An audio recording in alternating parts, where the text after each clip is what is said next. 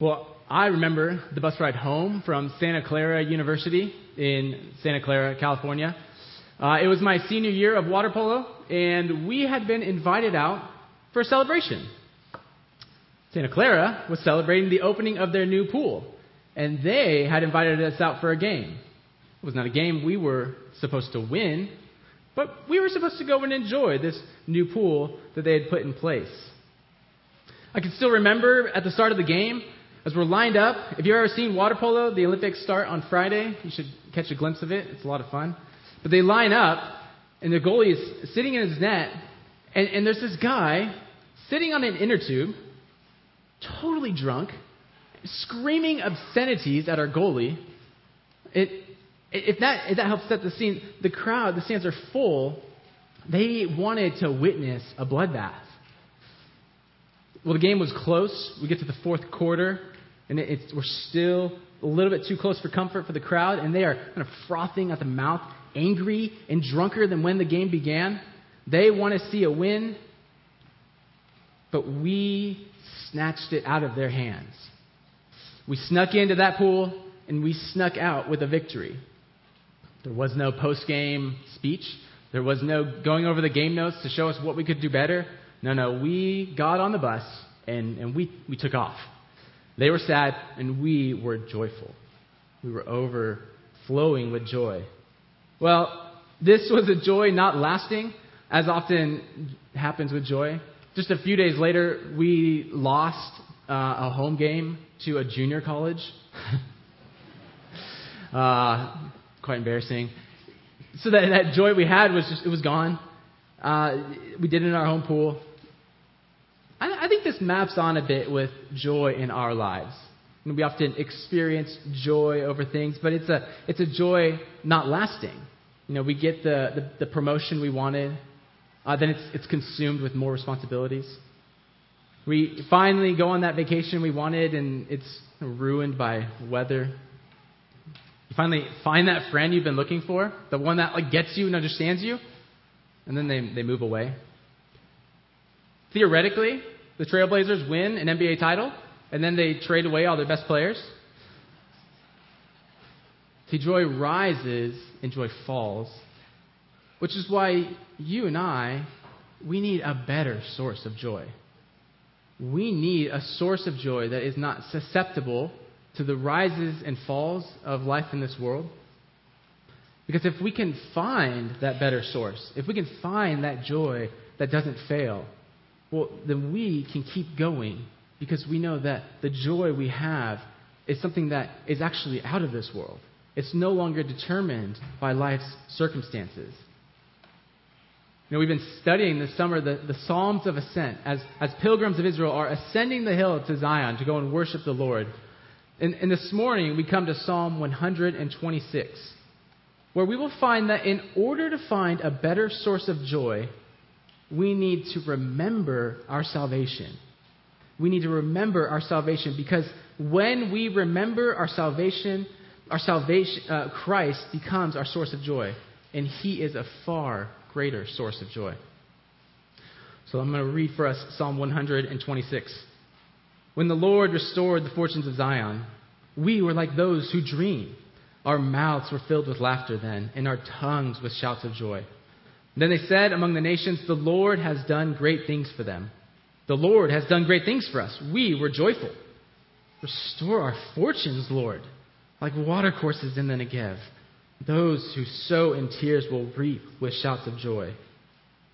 Though the one goes along weeping, carrying the bag of seed, he will surely come back with shouts of joy, carrying his sheaves.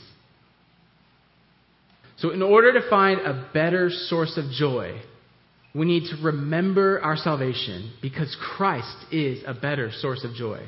That's my main point for this morning, is remember your salvation, because Christ is a better source of joy. So first, remember your salvation. And we want to remember this in three ways. It's that the Lord has delivered us from evil, He has delivered us to joy, and He has made us a witness. So verse 1, when the Lord is going to be that the Lord has delivered us from evil. So verse 1, When the Lord restored the fortunes of Zion, we were like those who dream. So our pilgrim begins by recalling this restoration of his people. And we're not sure what they're being restored from. It could be captivity. It could be famine. It could be that they're coming back from exile. I tend to think what he's talking about is restoration from some type of captivity. We can imagine as if some type of siege were laid upon Israel. And if you've ever read history and read about sieges, a siege is just a terrible and brutal form of warfare. A siege seeks to achieve victory through the absolute deterioration of the morale and of the spirits of their opponents. In the Civil War, at the Battle of Vicksburg, Ulysses S. Grant, the general of the Western armies at that point for the Union, laid siege on this town of Vicksburg. And Vicksburg is right along the Mississippi. So it's right there. It was basically a portal to the Confederates' army. They needed this town to link their two armies in the South. So Ulysses S. Grant lays siege on it. He does it in two ways. He has these gunboats in the waters, and he's got his army kind of coming and hanging out so that they cannot go east. They cannot escape. And what they do is they conduct siege warfare. They fire relentlessly on the town with these gunships. And these guns that they're firing with, they're massive shells, 60-pound shells. And so as they're firing on the town day after day for almost 2 months, the ground is shaking so violently that the citizens' houses cannot even withstand the violent shakes. After the war, they find 500 caves had been dug into the side of the hill because it was the only place that people could actually find shelter. Over time, the dead started to pile up. Their stench filled the air. Supplies began running short. Dogs and mules and horses became less and less common to see around the town. A farmer even had to camp out because hungry soldiers would try and steal his vegetables overnight. It was terrible. And the question on everyone's mind at this point is singular. When will this end? How will this end? The weight of the siege crushes the spirit. It crushes morale. Hope is lost. None will come. And we can imagine right here, that is what the people of Zion, the people of Israel are experiencing. A brutal siege, sapping all their supplies. The same question is asked. How will this end? Well, we see the praise. We see the result. The Lord restored their fortunes. The Lord came in to rescue. The Lord chased back the enemy, and he restored the fortunes of Zion. It was not the armies of Israel who brought victory. It wasn't their great strength that was on display, but the Lord's strength. And the response, as it would be for any people delivered from what is truly certain death in that moment, is rejoicing. They're in disbelief. We were like those who dream. It feels like a dream because they were going through hell. And now all of a sudden that hell is gone. It's hard to believe, right? Can it truly be gone? The nature of this is sudden. And it's as if all of a sudden it's the terror that was on the city is gone and the people are out in the streets dancing and singing and laughing. They're celebrating because the Lord had delivered his people. This is a picture of captivity and a people in desperate need. This is a picture of us. You and I are people who have been in desperate need. We were not under siege by an enemy army, but really by our own sinful hearts. We were being starved spiritually with no one who was able to deliver us, and we could not deliver ourselves. But just like with the armies of Israel, just like with the city of Israel, the Lord had mercy on us. And actually, the Lord is the one who restores us and takes us out of our captivity of sin. Christians, through Christ, we have been delivered from sin and death. And we have been placed in Christ. We can say with a bit of disbelief or with much disbelief, amazing grace. How sweet the sound that saved a wretch like me. Because you and I were wretches before the Lord. Our deliverance from sin, our deliverance from the captivity of sin is far greater than we could ever imagine. But God restored us in far greater ways than we could ever imagine as well. He took us and He restored us and He made us His own. He gave us great fortunes in Him. God made us co-heirs with Christ, is how the Scriptures define it, so that we could reign and rule with Him. So, friends, when we approach the cross, when we come to Jesus asking for forgiveness of our sins, it is literally like a burden is on our back. And that burden falls off. And we no longer have to carry the weight of our own sin. John Bunyan puts it better in Pilgrim's Progress. The narrator says, I saw in my dream that just as Christian came up to the cross, his burden loosed from off his shoulders and fell from off his back and began to tumble. And so continued to do so until it came to the mouth of the sepulchre, which is the grave, where it fell in, and I saw it no more. See, we are no longer in captivity. Sin no longer has its hold on us. And the great weight of sin that you and I carried has fallen off our back. It's in the grave. It's no longer being put back upon us. But I know it doesn't always feel that way. It's a rosy picture to paint of deliverance from sin and the weight falling off our back. But what about the experience we feel every single day? We feel the weight of our sin. That weight that you continue to feel of sin it's different. It's different than what's being painted here. There is no removing you from the restoration that God has delivered you from.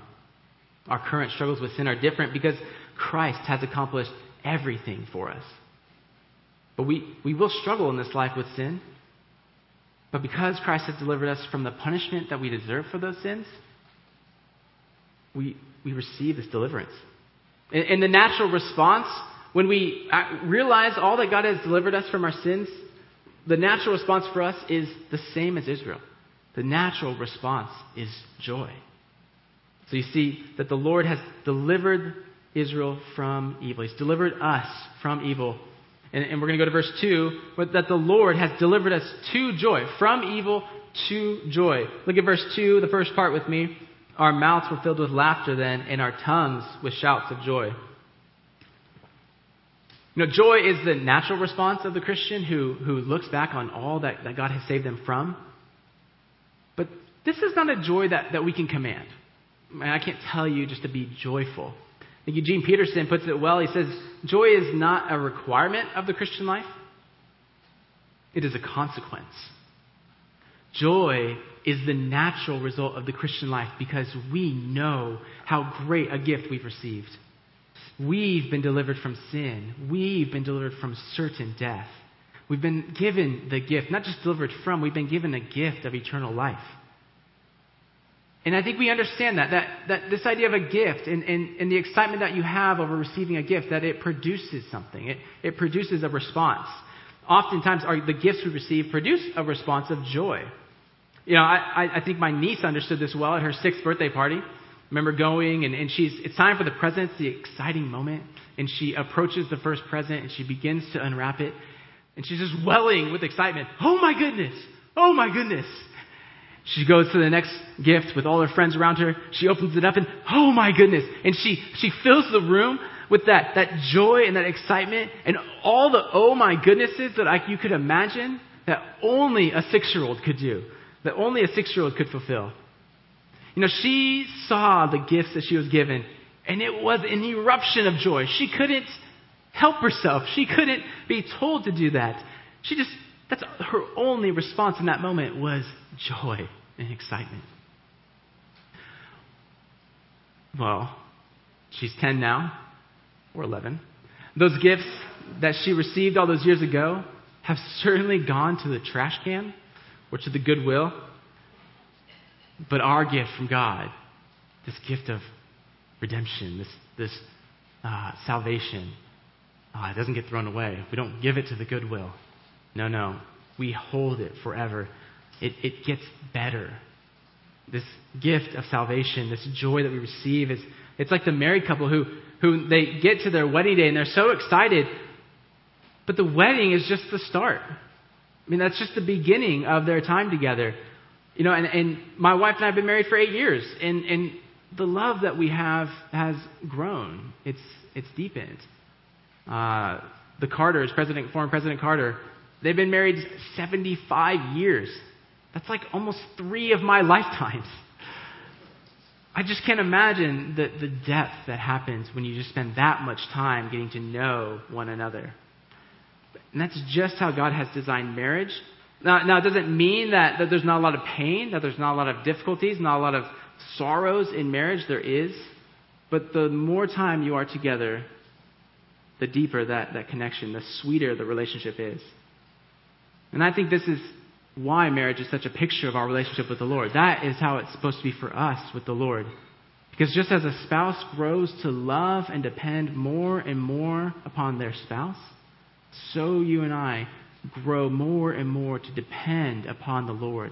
And the more we depend upon Him, the more our joy increases in Him as we see Him for who He truly is. We could say that our joy in God's salvation doesn't wane like our excitement over birthday presents. No, it waxes. It grows. It deepens. Joy is it's like the exhale of the Christian life. As we breathe in more and more of Christ, we exhale joy as we know Him more. This is what's happening, is that our joy is maturing. It matures because our understanding of our sinfulness increases as we mature in Christ. We start to understand that the longer you're a Christian, the more you realize how sinful you truly are. The cross doesn't get smaller. The work of Christ doesn't get smaller in your life as you grow and as you walk with Christ. No, it only gets bigger. Because the more you walk with Christ, the more you understand the depths and how deep your sin goes. So you see that gift of salvation that God has given us. And it causes you to be even more joyful as you reflect on all that the Lord has done for you.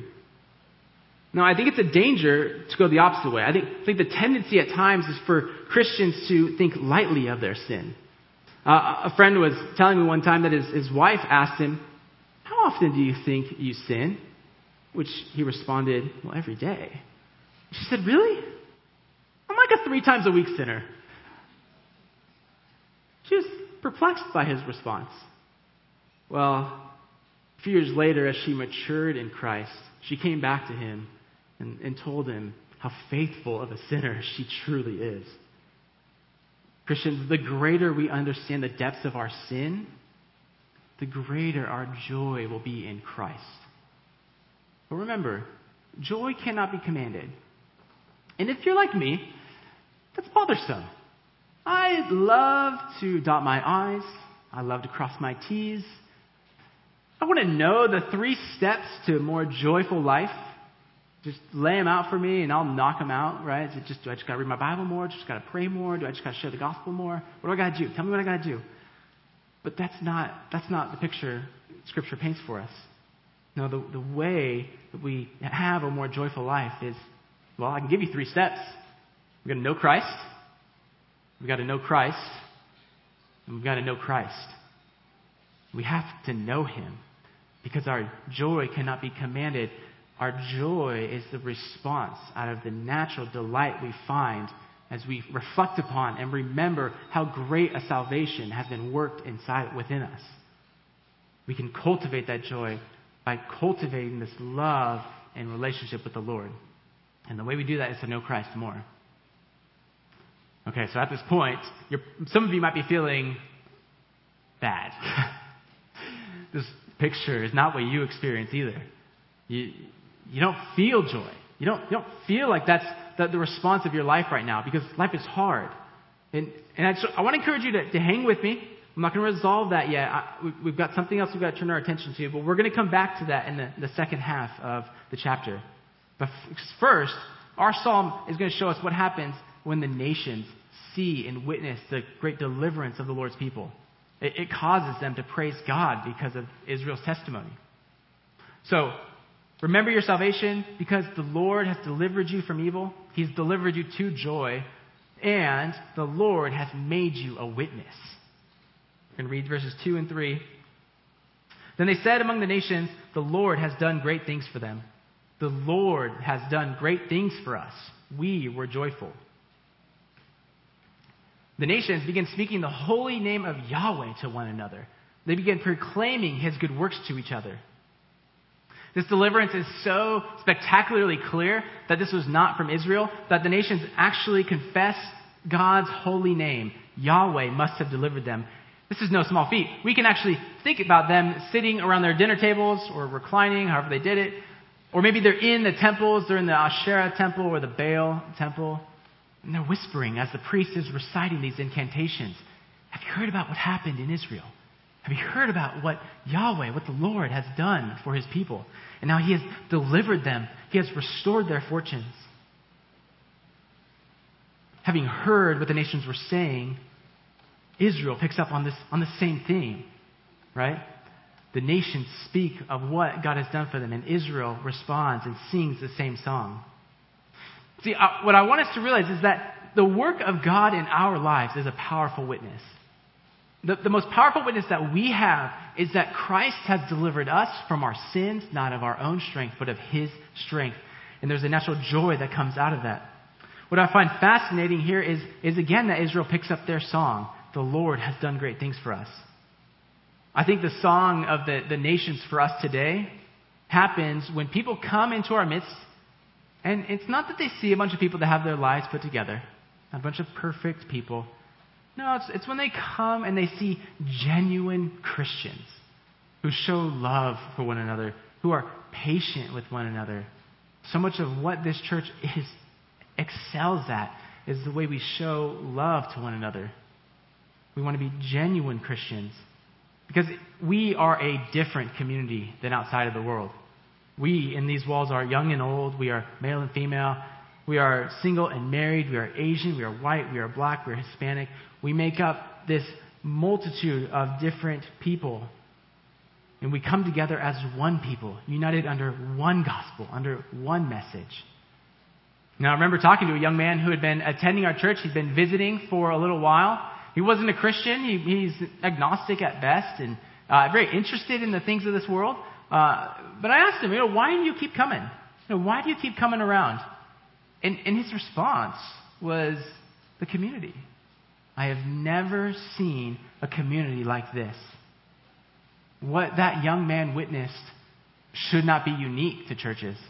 What that young man witnessed is a group of people who understands that we have been delivered from sin, that we have been saved from what we deserve, and we have been delivered to joy.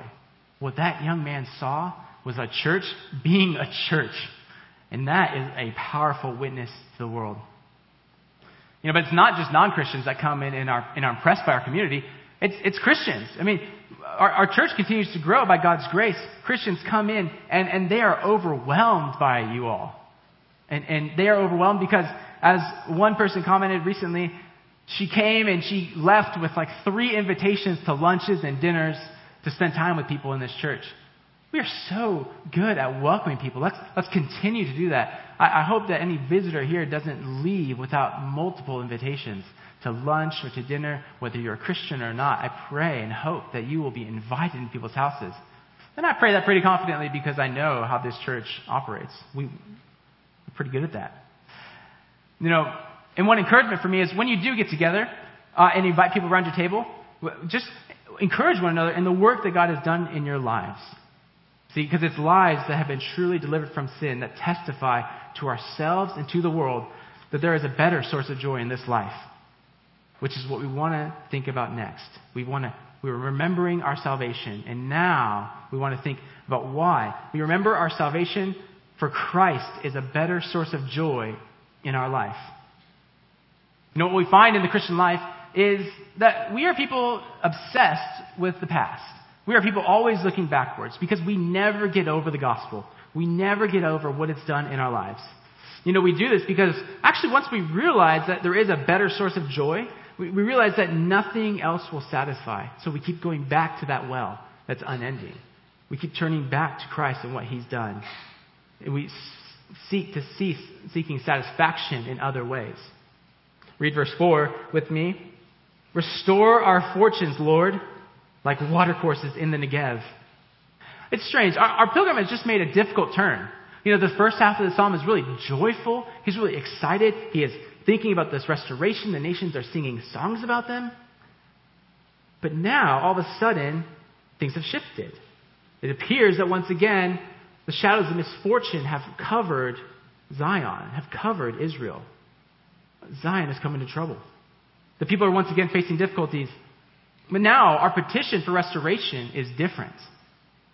It's steeped in what the Lord has already done. The first verse said that the Lord restored their fortunes, and now our psalmist, he picks it up again and he just says, restore our fortunes again, Lord.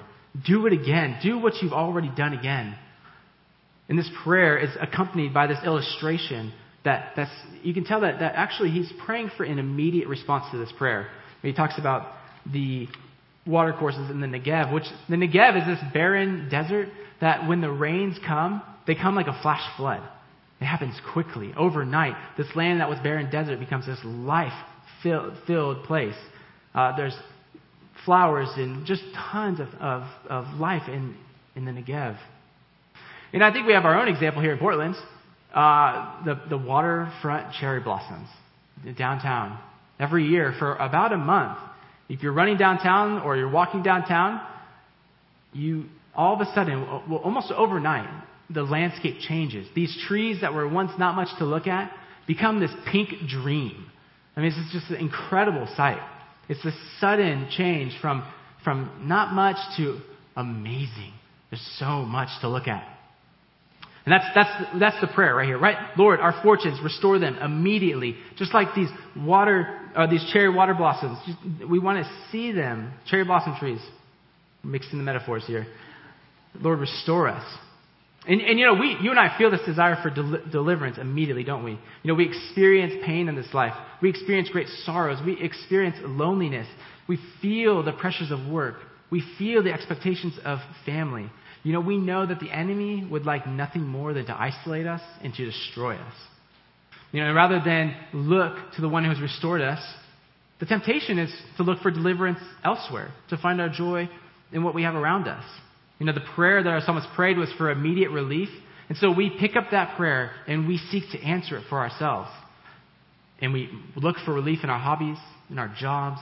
We look for relief in our spouses. Whatever it is that you're looking for relief in. And I do the same thing. And for me, my relief that I look for is running. I love running. And I love just lacing up my shoes and getting out the door. And that might sound kind of weak, but here's the thing. I look to run to escape. I look to run rather than have to deal with the things in this life. I look to run because I know when I'm running and I'm sweating and I'm breathing heavier than I can keep up with, I'm not thinking about anything right there. It's an escape. And so I look for relief there. I also find relief in food and donuts. So I've got the other one as well. But I do love to run. So I don't know what yours is. It might be that you look for relief just by numbing the pain. I'm just going to turn off my brain. I'm going to try not to think about what I'm feeling. It's our desire for immediate relief that causes us to look elsewhere in this life.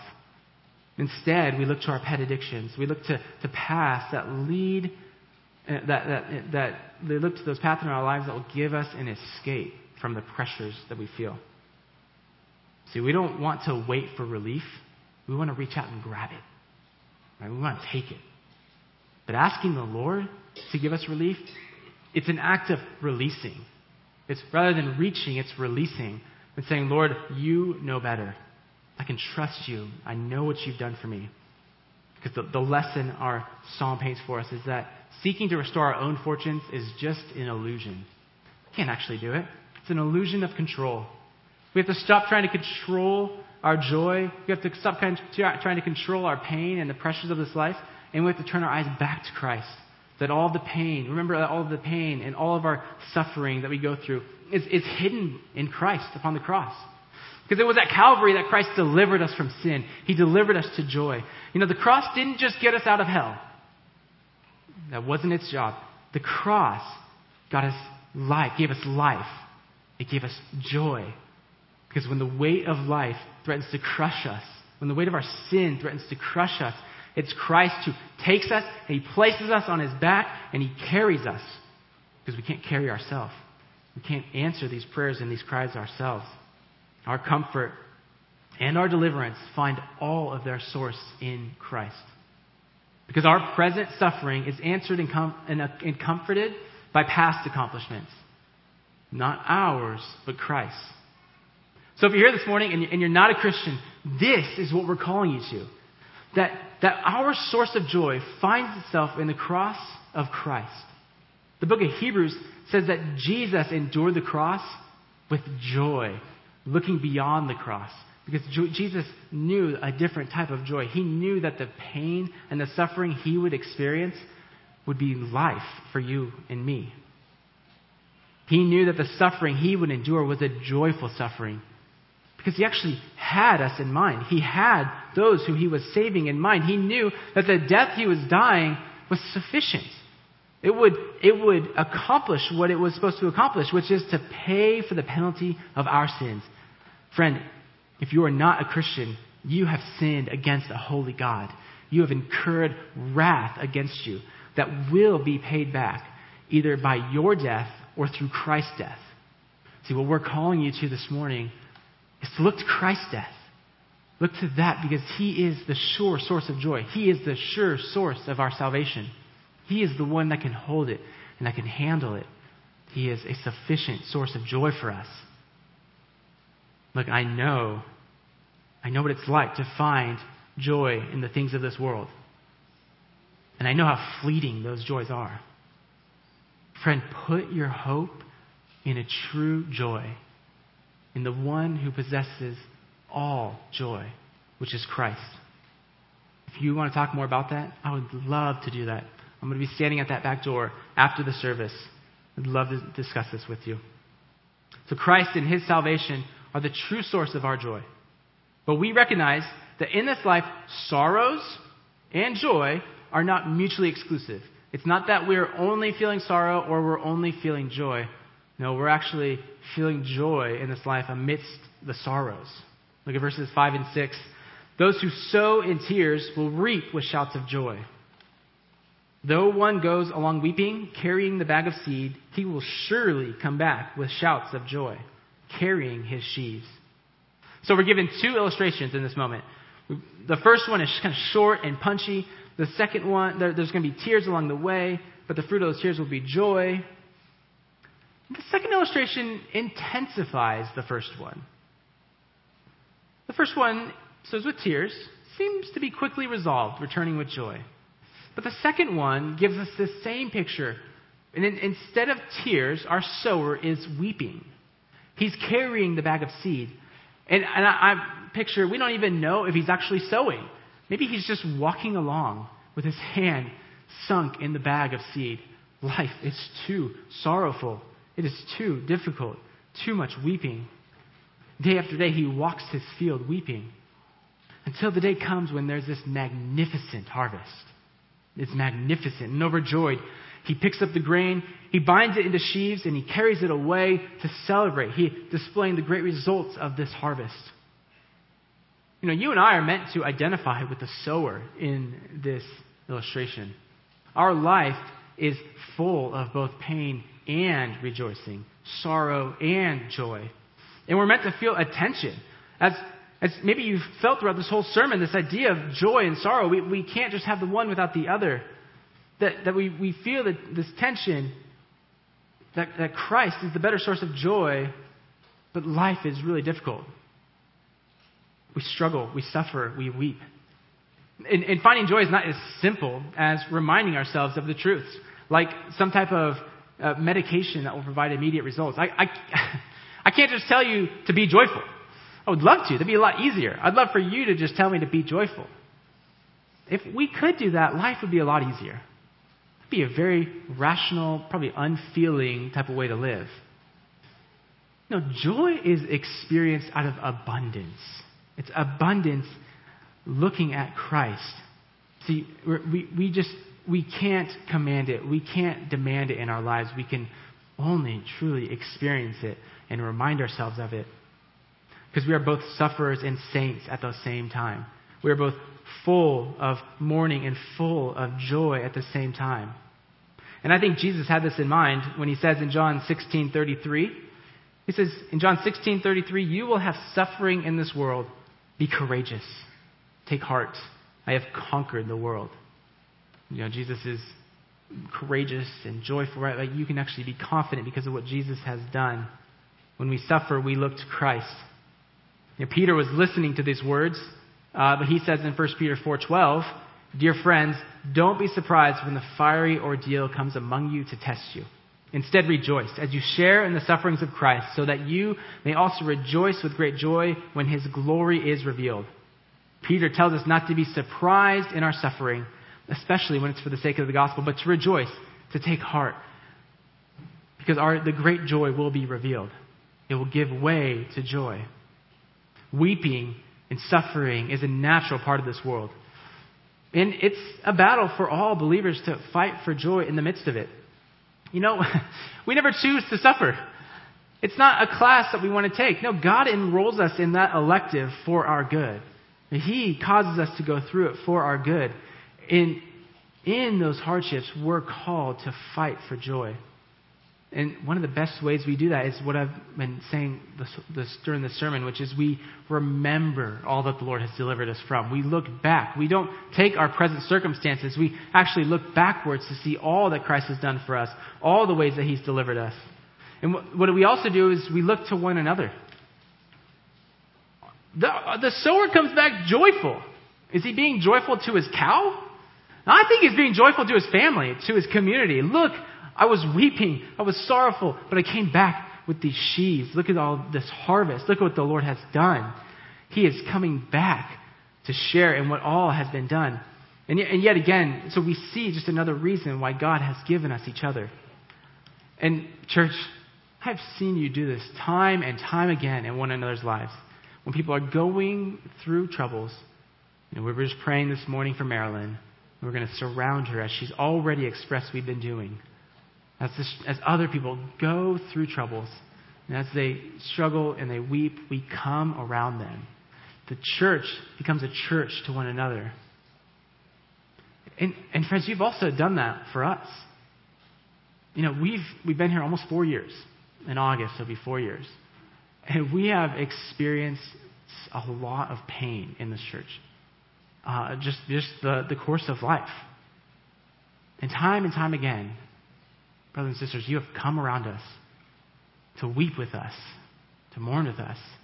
And you've been there also to celebrate with us and to remind us of all that the Lord has done for us and all the ways that God has blessed us. You've been patient with me, a young, sometimes harsh or brash brother in Christ who wants to be a pastor. You've shaped me. You've taught me what it means to love Christ, to love this church, to love walking joyfully alongside one another. And my hope for you is that you keep doing that. You keep walking alongside each other. To keep walking alongside those who are suffering, those who are weeping. And we put our arms around them and we weep with them. We walk through this life with them. Keep being patient with young men who want to be pastors. But sometimes, like a bowl in the china shop, we tend to break stuff. Just encourage you to walk with them as I know you will. But I just want you to know this is so much of the reason why we can experience suffering and joy together. Because we do things together. We experience life together. It's why we can suffer in this church and encourage one another alongside it. It's why we can persevere together. Because we're not just sowing together. We're a family together. And as a family, we protect one another. And we weep with one another. And we celebrate with one another. We've got 2 high school students coming to be baptized shortly. And on the one hand, what they're doing is publicly declaring to us what has happened in their hearts, what the Lord has done in their hearts. And we are affirming their public declaration of faith by baptizing them. We're also bringing them into the family. We're welcoming them into our family. So Lucy and Jenny, as you come this morning, care for this church like your own family. Love this church like your own family. And we will do the same for you. Lord willing, this church is going to continue to grow. We're going to continue to see more and more people join this community that are attracted to this community. And with that growth is going to come growing pains, which is going to bring new tensions. But no matter how many people join this church, there's something that never changes. They're joining a family. They're coming in as fellow pilgrims, experiencing both the sufferings and the joys of this life. And as we come around them, and as we listen to them, as we hear their stories, and as we share ours, it's our job to remind them of their great salvation in Christ, their sure source of joy in this life. Friends, Christ has secured our joy in Him for all eternity. We weep now, and we suffer in this life, but it's temporary. It will pass away. Just like the world, weeping and sorrow will pass away, and it will be full of unrelenting joy, unending joy. No sorrows at all. It's hard to even imagine. But it's a heavenly joy. It's a joy that is rooted and secured in Christ. And because we have such a secure hope in Christ, because we remember that Christ is the one who has delivered us from our sins, who has given us our salvation, and He is our sure source of joy, truly leaves us with one question to ponder, with one question to think about. Where do I look for joy? Please pray with me. Jesus, You are our source of joy. We praise You for Your great mercy, that You would be so willing to give so much for a people who don't deserve it. But You did, Lord. You died for us. And You have given us life in Yourself. Lord, we have You and You have us. Help us to walk in the joy of that truth and in the gift of Your salvation. Amen.